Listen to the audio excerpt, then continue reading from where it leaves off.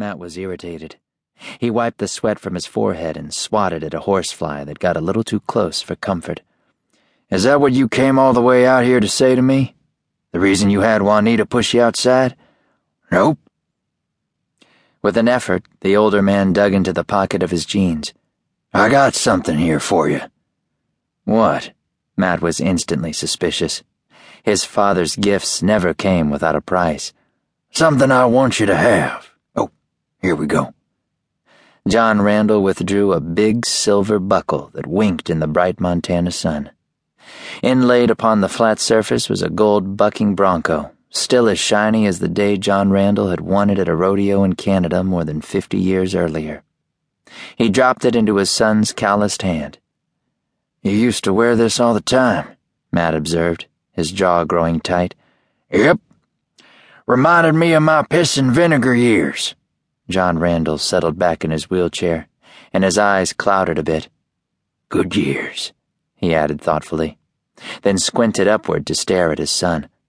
"I don't have much longer on this earth, boy," he said, and before Matt could protest, his father raised a big-knuckled hand to silence him. "We both know it, so there's no sense in arguing the facts. The man upstairs, he's about to call me home. That is, if the devil don't take me first." Matt clenched his jaw, didn't say a word, waited. "I already spoke to Thorne about the fact that I'm dying, and seeing as you're the next in line, I thought I'd talk to you next. Slade, well, I'll catch up to him soon. Now, I know I've made mistakes in my life. The good Lord knows I've failed your mother." Matt didn't comment, didn't want to even think about the bleak time when John Randall took up with a much younger woman, divorced his wife and introduced his 3 sons to Penelope Penny Henley, who would become their stepmother and give them all a half-sister whom none of them wanted to begin with. "I have a lot of regrets about all that," John Randall said over the sigh of the wind. "But it's all water under the bridge now, since both Larissa and Penny are dead." He rubbed his jaw and cleared his throat. "Never thought I'd bury 2 wives. A wife and an ex-wife," Matt clarified. The old man's thin lips pursed, but he didn't argue. "What I want from you, from all my children, is grandchildren. You know that. It's an old man's dream, I know, but it's only natural.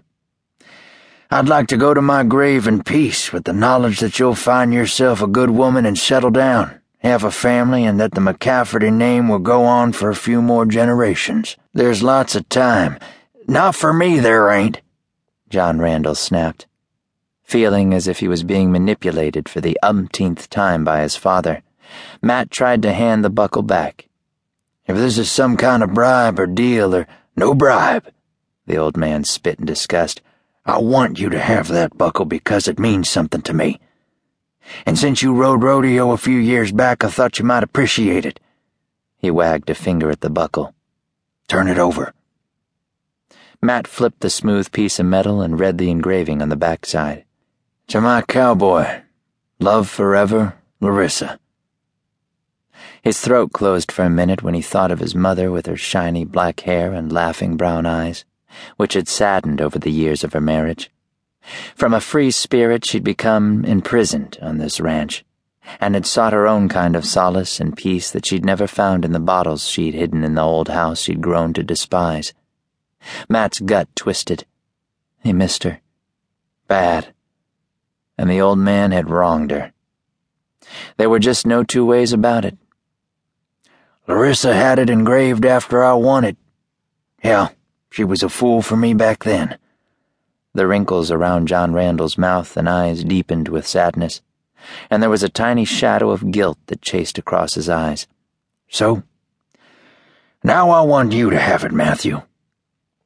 Matt's fingers tightened over the sharp edges of the buckle, but he didn't say a word. Couldn't. "And I want me some grandbabies. That's not too much for an old man to ask. I'm not married. Then get yourself hitched." His father gave him a head-to-toe once-over. "Fine, strapping man like you shouldn't have too much trouble. Maybe I don't believe in marriage. Then maybe you're a fool." Matt traced the